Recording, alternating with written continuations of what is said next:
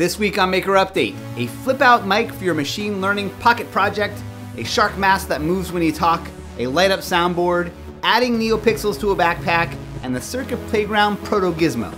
Hey, I'm Donald Bell, and welcome back to another Adafruit edition of Maker Update. I hope you're all doing well. Maybe you even missed me a little bit. Maybe not, but maybe you did. I missed you guys, and I've also been thinking about Halloween. Maybe it's about time to start thinking about our Halloween projects. But for now, let's get started with my pick for the Adafruit project of the month. Last month, I showed you a quick demo from Lady Ada of TensorFlow Lite running on an Adafruit PyGamer board.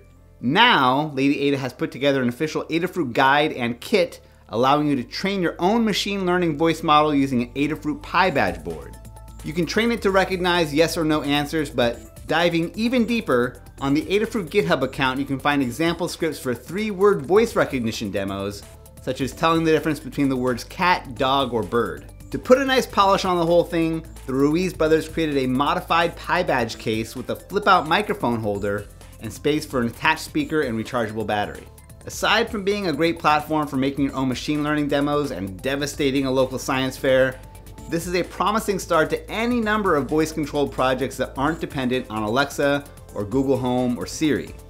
And really, how cool is it to say that you're experimenting with machine learning hardware? It's time for some news. Last week on Adafruit's Ask an Engineer show, Pete Warden from the Google TensorFlow team joined Lady Ada and Philip to demystify all the different flavors of the TensorFlow machine learning software, including TensorFlow Lite and TensorFlow Lite for microcontrollers. So if you're excited to get into this stuff, but you're a little intimidated by the jargon and the different software, this could give you the confidence to jump in.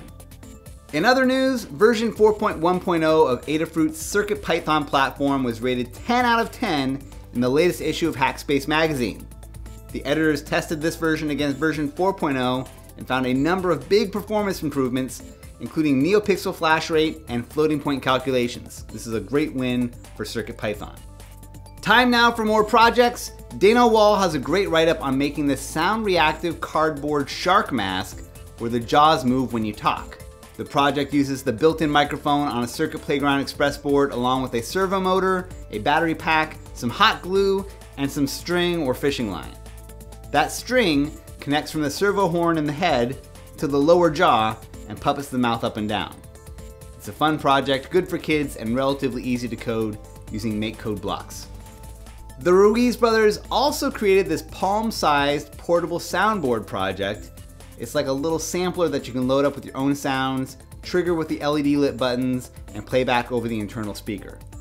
The project uses an Adafruit Feather M4 Express board paired up with a PropMaker Featherwing for driving audio playback and LEDs, and a Neotrellis RGB board for the matrix of LEDs that live under the silicone pad.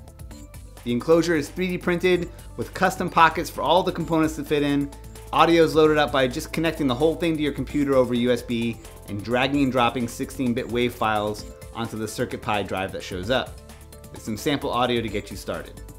Erin St. Blaine's ongoing Burning Man bike project is coming along. Her guide shows how to plan your design, paint and decorate your bike, add lighting to the frame, and an extra rad fiber optic tail flag that shoots out from the back. It's a cool build and a great reference for any kind of crazy bike lights you might want to try. And from the Adafruit community, there are 2 projects I want to highlight. The first is a guide by Stephanie Nemeth on making a NeoPixel dog collar. It's actually a few years old, but it's new to me and a good reminder that dogs need wearables too. There's also this fun Monster Box project by Tony Menduk that uses an Adafruit Hollowing board and a Feather M0. The Hollowing handles the eyeball animation while the audio playback and servo animation is done by the Feather. You can find the code and the 3D design files on Thingiverse. It's time for a few tips and tools. While we're talking about the Hollowing, last week Adafruit announced and showed a quick demo of a new version of the board called the Hollowing M4. It comes with a better display, includes 4 built-in side-mounted LEDs on the back to give it an eerie glow, and an upgraded Cortex M4 chip. Other than that though, it's keeping the same footprint and features from last year's board, making it easy to adapt to existing Hollowing projects. Also on the horizon, Lady Ada has a new video up showing some of the early tests with a new 20-cent accelerometer called the MSA 301. The results look promising so far, so don't be surprised to see these accelerometers included on boards down the line.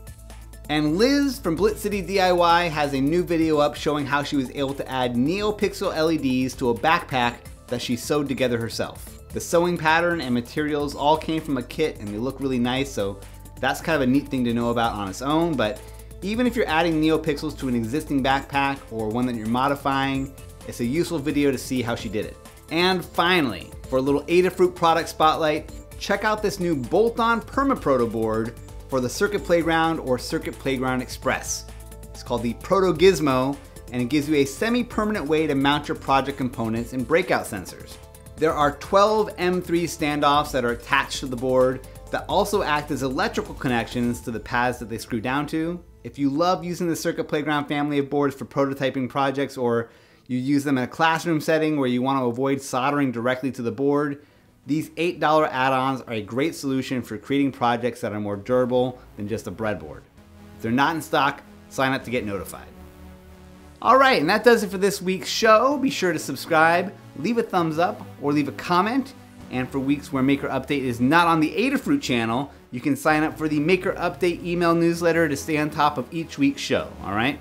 Thanks for watching, and I'll see you soon.